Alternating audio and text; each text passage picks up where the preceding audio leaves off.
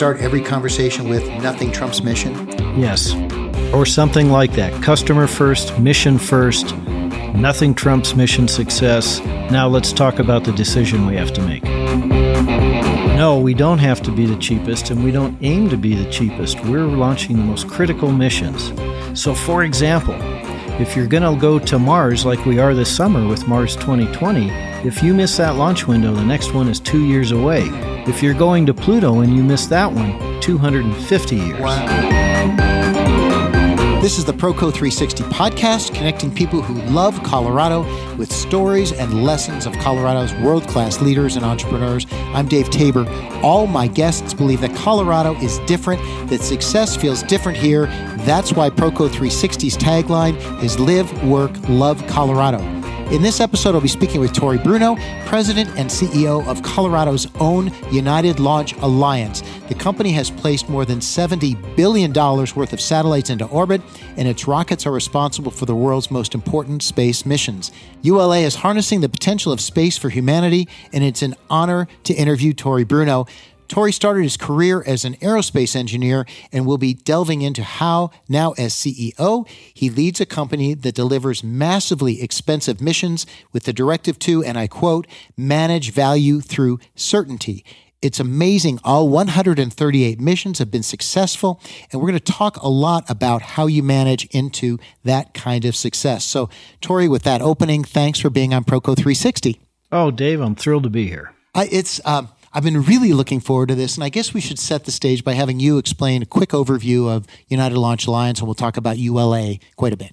Oh, happy to. So we are the world's premier launch service provider, and what that means in plain English is we build rockets, gigantic 20, 30-story high rockets, and we touch your life every single day. Well, speaking about touching your life, one of the things, and your mission talks about, well, here is your mission. Save lives, explore the universe, connect the world. It sounds like you could add the Star Trek phrase, boldly go where no man has gone before. But let's talk about each of these. So starting with save lives, how does ULA save lives?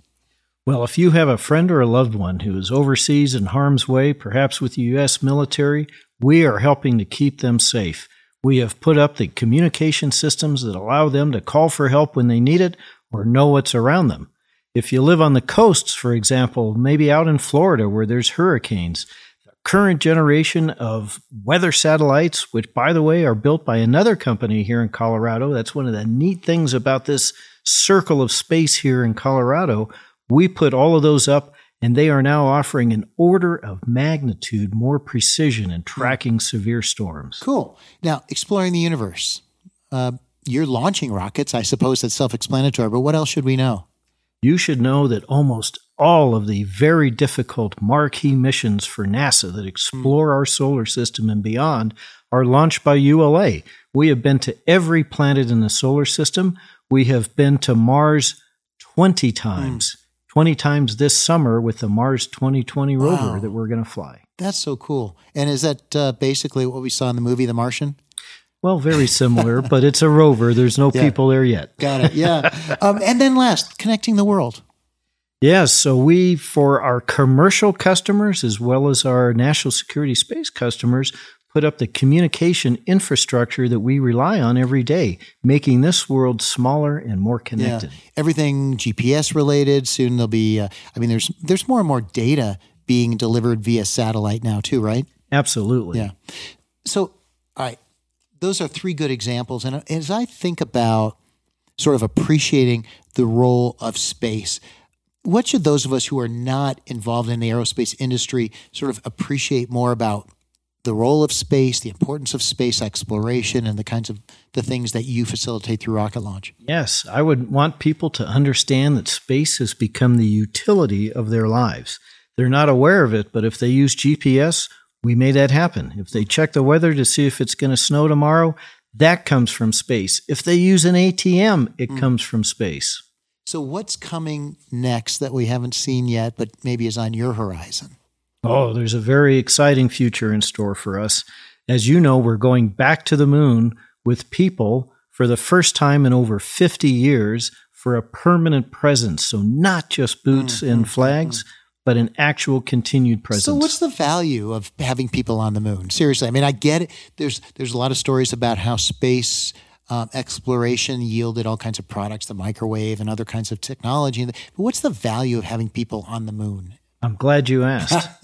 We are on the very threshold of a whole new human era.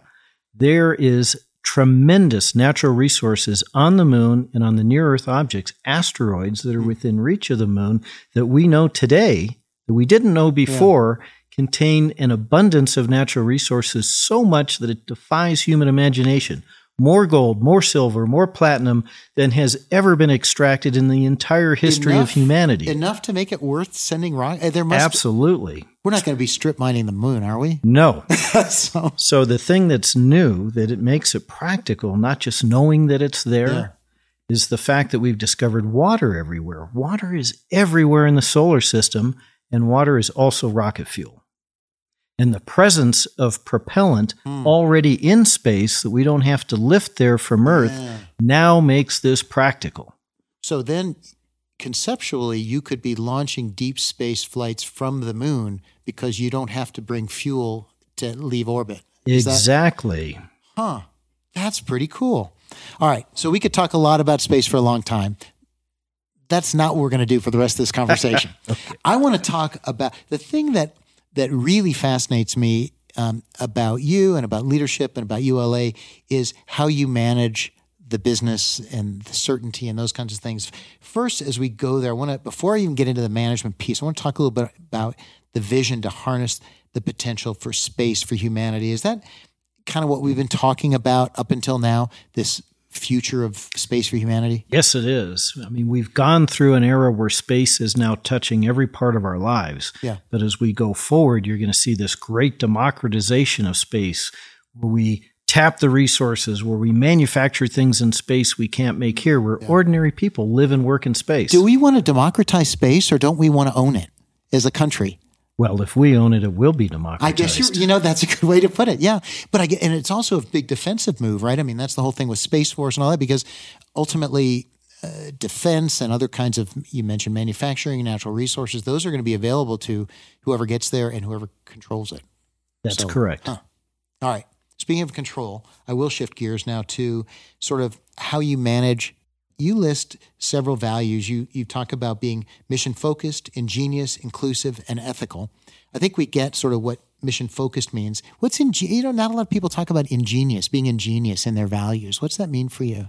Well, it means giving our people permission to be creative and to come up with new ideas that'll actually change the future of space. So here's the thing. When you talk about new ideas and giving people freedom to be creative, we talk about that a lot in software, and if it doesn't work, it breaks. But if you talk about it, if you're too creative when you're launching a rocket, right, that's not, how do you balance that? Well, it's a very different picture for us because the payloads we take, as you point out, it might be $1 billion one-of-a-kind asset. It might be people. That starts this year when we finally return Americans to space from American soil. So you have a very, very sophisticated way of managing risk so that you can push the envelope while still delivering, in our case, 137 perfect missions. Well, we're going to talk a lot more about how we manage that, or you manage that balance. First, though, I want to remind listeners, this is the award-winning Proco 360 podcast. I'm your host, Dave Tabor, and this is the show featuring leaders and entrepreneurs who could be successful anywhere and choose Colorado. I'm speaking with Tori Bruno, President and CEO of United Launch Alliance. Thanks to our sponsors, Community Banks of Colorado, MicroStar Keg Logistics, Kinsley Meetings, Total Coaching Systems, and the law firm of Holland & Hart. These great companies support Colorado businesses and entrepreneurs, and they support this show. Thanks also to the Colorado Chamber of Commerce for its support for me and Proco 360. Now, I want to dig into the biggest question I had going into this interview, which is, and forgive me because it's a bit long and I'm going to look at my notes, there are some recent and really high-profile situations in which large companies have had product failures, whether it's airbags, helicopter fuel tanks, aircraft. These appear to have been caused by decisions to optimize speed or profits over safety and certainty. And regardless of whether the decisions originate from the very top or somewhere else in the organization, let's talk about leading a large company so that this doesn't happen. So, in fact, a message from ULA is all about creating value through certainty. So, how do you manage for certainty? You bet. So, obviously, we have brilliant rocket scientists and great products. That's sort of a given. The rest of it is about culture. At ULA, nothing trumps mission success. It's a business, but it's more than a business, and everybody thinks about that every single day.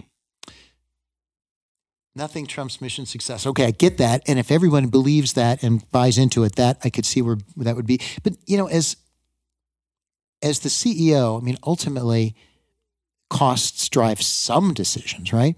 I mean, are you saying that mission success outweighs no matter what anything costs, no matter, if you're going to add 5 more decimal places of certainty, is that worth any amount of money? How do you figure that out? No, it's not worth any amount of money. We add as many decimal places as we need with our experience and our depth of expertise to know that we are delivering a very high probability of success to our customer. But when that comes into conflict with, could we get a little bit more money? Could we make a little bit higher profit? Could we do something like that at the expense of what we know through our 137 missions of experience is actually going to put our customer at more risk or unnecessary risk? We don't do it. Conversation stops. Well, I think, okay, so how do you decide? Like, is it, when you talk about any amount of risk, and look, I'm not doubting you because you've had 137 straight successes. So not doubting it, it's incredible. How do you decide when another $1 million is going to add 0.001% success versus, I mean, how do you balance that? Yeah. So it really is rocket science. And it's not as unsophisticated as just these sort of absolutes. Could you make it safer? Well, probably. But eventually you have to acknowledge that anytime you launch a rocket, anytime you go to space, there is risk. And so what is acceptable and how do we manage it? We have as much science around understanding risk and mitigating and managing it as we do around propulsion and space flight. So do you ever, it must happen. It must happen in conversations that like, yeah, we could add, we could make it this much safer. We could make it this much more reliable. Ultimately, you must have figured out the magic answer because you've had nothing, and I don't want to jinx you here, but you've had 137 successes in a row, right? So never a failure. So you must have figured that out differently than the companies that are failing in those risk assessments. So a lot of it certainly is our experience in the very systematic approach we take to risk. It's not a gut feel. It's not just our experience over the years. We quantize it, we measure it, we baseline it, and we measure from that. But again, it is under the pressures of business. And I got to tell you, this, you are always under pressure to deliver more, to deliver faster. When you've got a rocket on a launch pad with a spacecraft that's got to go to space, there's a lot of pressure to launch it, whatever, tomorrow we're going to launch. But if we have a real question about mission success, that trumps it. Well, and that actually differentiates you from some of the up-and-coming competitors who are talking about cost savings and things like that. I mean, you're really, your value proposition is certainty. It's not cost, right? And unless you do the math and you multiply the cost times the probability of success, and all of a sudden, maybe that is an equation that your customers look at. Yes, that certainly is true. Now, I'm going to truth in advertising. I came to ULA almost 6 years ago to transform our company, a monopoly, if you will, launching exquisite payloads and relatively high price. Mm-hmm. So I've cut those costs in half while still maintaining our on-time record and our high reliability because you can't pay anything to go to space. It still has to be affordable. Yeah. That's interesting, though, because as you figured out how to cut half, it wasn't all waste, right? Oh, no. So you must have been making some interesting decisions about where do we cut without reducing reliability. Well, this is what the CEO job is all about. Yeah. So it's different than the rocket science. Yeah. We reduced the number of rockets that we offer, the different types, into a smaller set. Yeah. We restructured our supply chain and brought more strategic partners into our world rather than just a large number of diffuse suppliers. Yeah, because when you could charge anything, I guess you really didn't have to figure those other aspects out. Well, and the business evolves over time, and sometimes you end up in a place that wasn't deliberate. Yeah, interesting. Cool. So when you, though, as CEO, want to make sure that there isn't some middle-level manager trying to second-guess what's a good use of resources and potentially decreasing the certainty levels, I mean, what have you seen or said or done very specifically that has made sure that people all the way down the line aren't misinterpreting what the boss has in his mind? So you do two things that are really, really important. You don't just make the decisions yourself, even when they're obvious. You do it as a team, collaboratively, where everyone gets a voice, and you always start that conversation with the principles that we're going to adhere to. And that way, you're consistent, people understand, and you're present even when you're not there. So when you start with the principles, do you start every conversation with nothing trumps mission? Yes. Really? You say that or something like that. Customer first, mission first, nothing trumps mission success. Now let's talk about the decision we have to make. Wow. Yeah. So that contextualizes this idea that we had 137, we are going to have 138, and now let's talk about the decision. That's cool. What's a specific example of a decision that you made with your team where that sort of lived itself? Yeah, I'll give you a recent one. I'm not going to tell you which mission it was. Yeah, okay. Okay, but so here we are. We're going to go launch this spacecraft, and we have a very structured relationship with our customer. They've told us exactly what they need. You just don't throw a spacecraft on a rocket and blast it into space.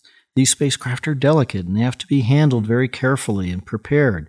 As we go to get it, to put it on a rocket, the customer says, oh, you know what? Here's a whole new set of requirements about how I need my spacecraft handled that I should have told you about 2 years ago, and I didn't, and now I'm worried about it.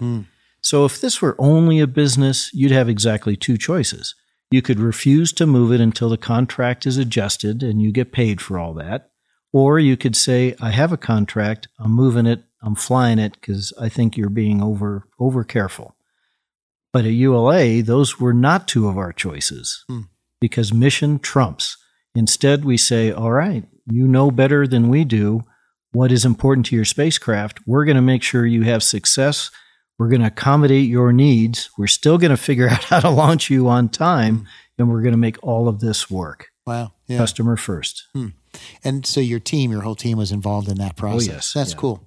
So, Tori, I've been reading a lot on your website about the Centaur rocket, right? Tell me about that.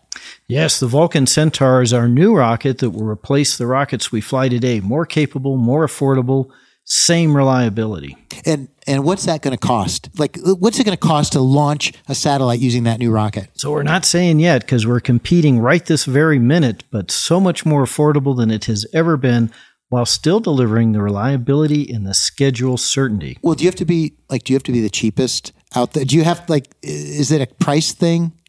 No, we don't have to be the cheapest, and we don't aim to be the cheapest. We're launching the most critical missions.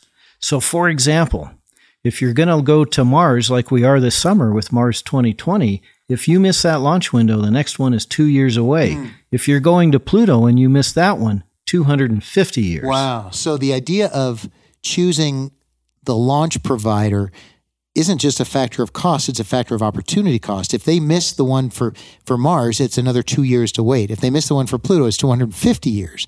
So basically, if I'm doing the math right, you get to charge enough to profit from the extra reliability you're able to deliver. That's correct. And one more thing we didn't talk about yet, accuracy. We are the most accurate launch provider in the world.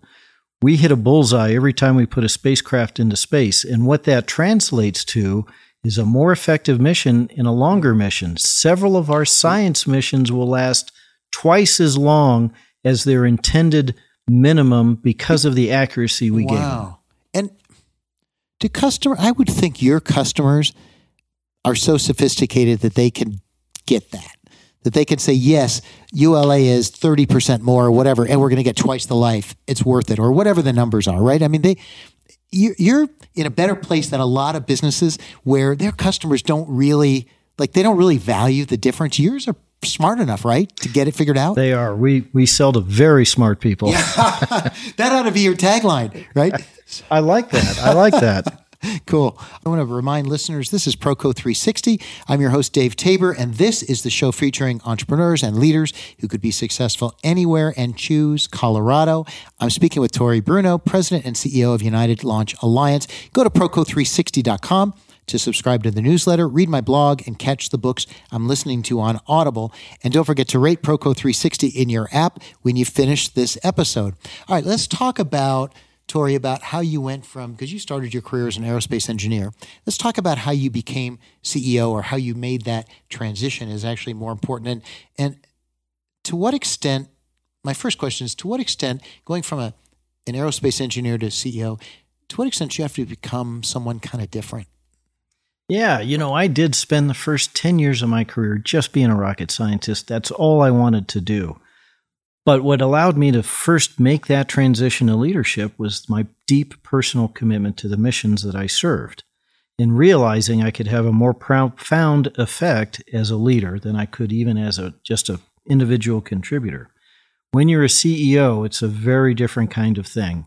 So you still have a product that's very technical, and so your technical background serves you, but it's all about the strategy. Running a business every day, making a profit, making payroll, being stable, while at the same time being able to look into the future and knowing what you have to do today to make your business viable 10 years from now. So when you think about what you had to learn, or you had to shift your mindset, what comes to mind, a very concrete, specific thing you had to learn to do differently or think differently? Yeah, trusting other people. That's the first thing. So, I am a very technical person, and I'll give you a step halfway in between. I was the program manager for a missile defense interceptor a number of years ago. And so I developed this product, another rocket. I could afford to be very, very technical, to be involved in every important technical decision, as well as the programmatics of this. But fast forward to being a CEO, you can't do that. So you're not checking the math anymore? I'm not checking the math. I'm not making every decision. I'm knowing that I have people who have talent, putting them in the right jobs, and trusting them to do that kind of work so that I can do my job. Yeah. I just finished reading the Steve Jobs biography, and one of his main focus areas is to make sure that his company didn't degenerate from having all A players to having A players and then B players and then A and then B and then C. As rocket scientists, how do you continue to keep that level of brain power as the company grows and has bigger missions? So you've got to give them challenging work to do so everyone's excited and engaged. You got to keep refreshing the workforce so that you're bringing people in, because we're going to be at this a long time, and creating an environment where you encourage people to be challenged and learn, and for the senior people to pass on their knowledge. Yeah. Well, when you say refresh, what happens to the senior people? Eventually, we are allowed to retire. So do you see that happening in your industry? Oh, yes. So and as you see that, you're bringing young people in. Are these well-trained engineers, or are they brand new out of school? What's happening, and what's your process? All of the above. Yeah. And lots of folks coming out of school, as a matter of fact.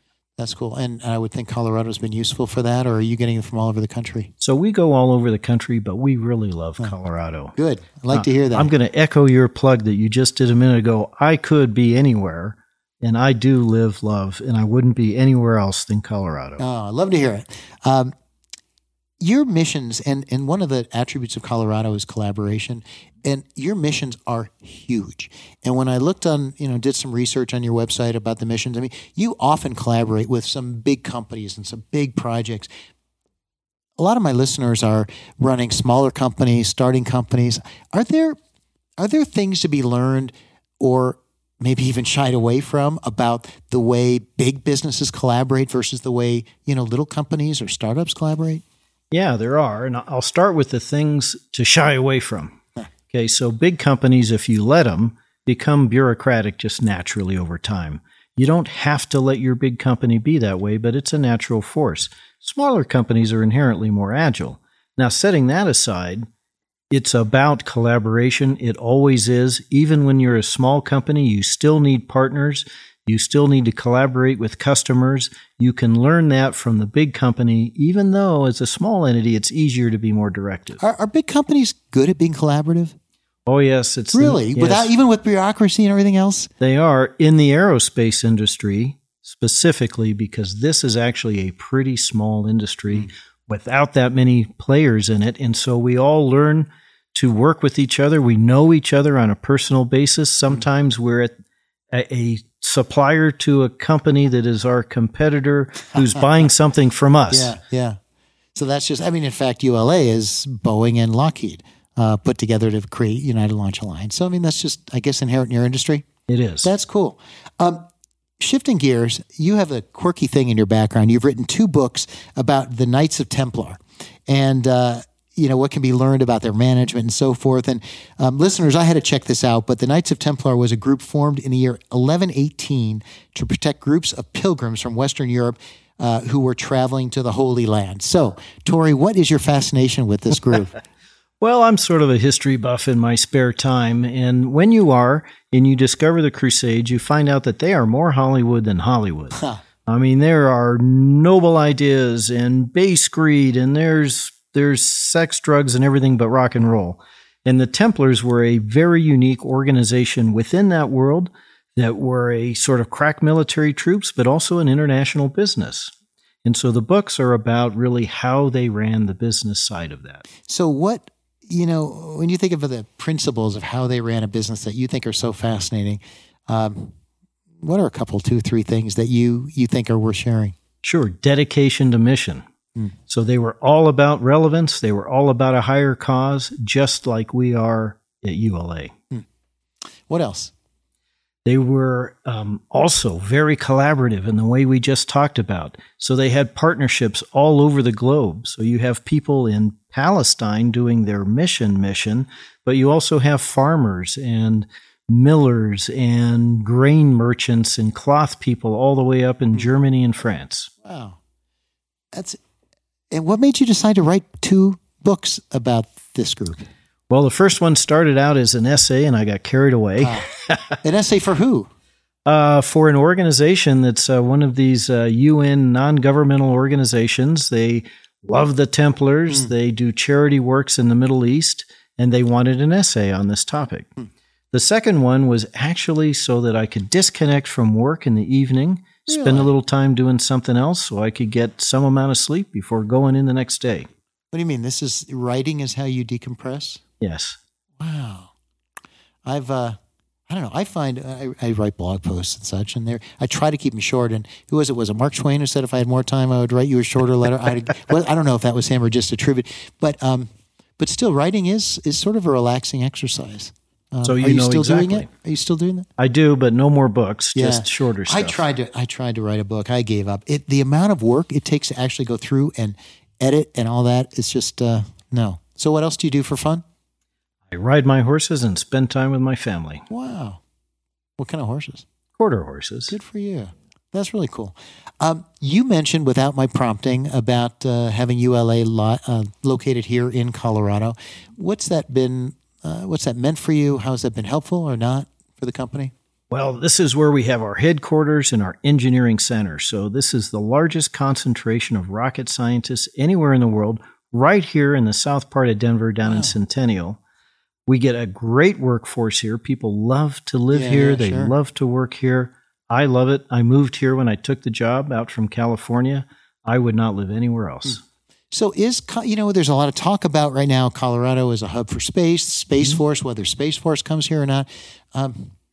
Is there anything we're missing? Do we need different resources, different education? Do we need other things that will make ULA continue to thrive here? We need to continue creating the really positive business environment that very much values space. There's a very special thing here I haven't mentioned. I kind of alluded to it a moment ago, this circle I called it. So, for example, here we are, ULA, preeminent launch service provider. We're going to fly the Sierra Nevada Dream Chaser vehicle. That is a cool-looking ship. They're built right here. They use structures that are provided to them by Lockheed Martin, also based here, Lockheed Martin Space, one of my very frequent customers. And of course, Ball Aerospace, another provider of satellites, is here. Mm-hmm. So within this, big circle we draw around Denver, whole missions happen from start to finish. Yeah. As we wrap up and take a look at what ULA and what space is going to be doing going forward, what should we as non-aerospace people be looking to see in the next 10 years and even the next couple of generations that are really going to rock our world? You're going to see this great expansion into this, what we call the cislunar space between here and the moon, where commercial activity happens, industry comes off-world. Come on, that tremendous sounds like, wealth. It sounds like science fiction. It is science fiction, but it's also going to be science fact within a decade or two. Really? We're actually going to be seeing missions going to the moon, mining, people living there, working there. Absolutely. In 10 years. 10 years. Wow. What about in another 50 years? More and more and more. And pretty soon, heavy industry off the planet.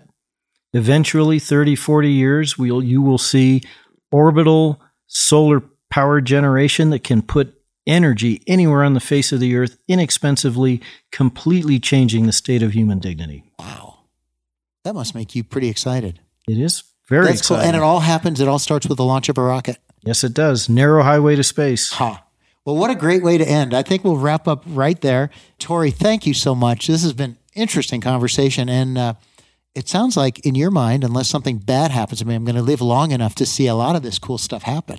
Yes, you are. Well, excellent. Hey, I'm going to wrap up. I'm your host, Dave Tabor, and today on Proco 360, you've been listening to my conversation with Tori Bruno, President and CEO of United Launch Alliance. Tori, really an interesting conversation. Thanks for sharing more about ULA.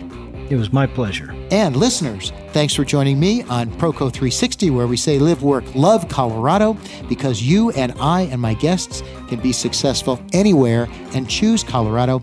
You make the show successful by subscribing to the Proco 360 podcast and submitting a review. Thanks again to show sponsors MicroStar Keg Logistics, Community Banks of Colorado, Kinsley Meetings, Total Coaching Systems, Holland & Hart, and the Colorado Chamber of Commerce. And a final thanks here to Mike at the 3rd and James Studios. That's the show. Live, work, love Colorado.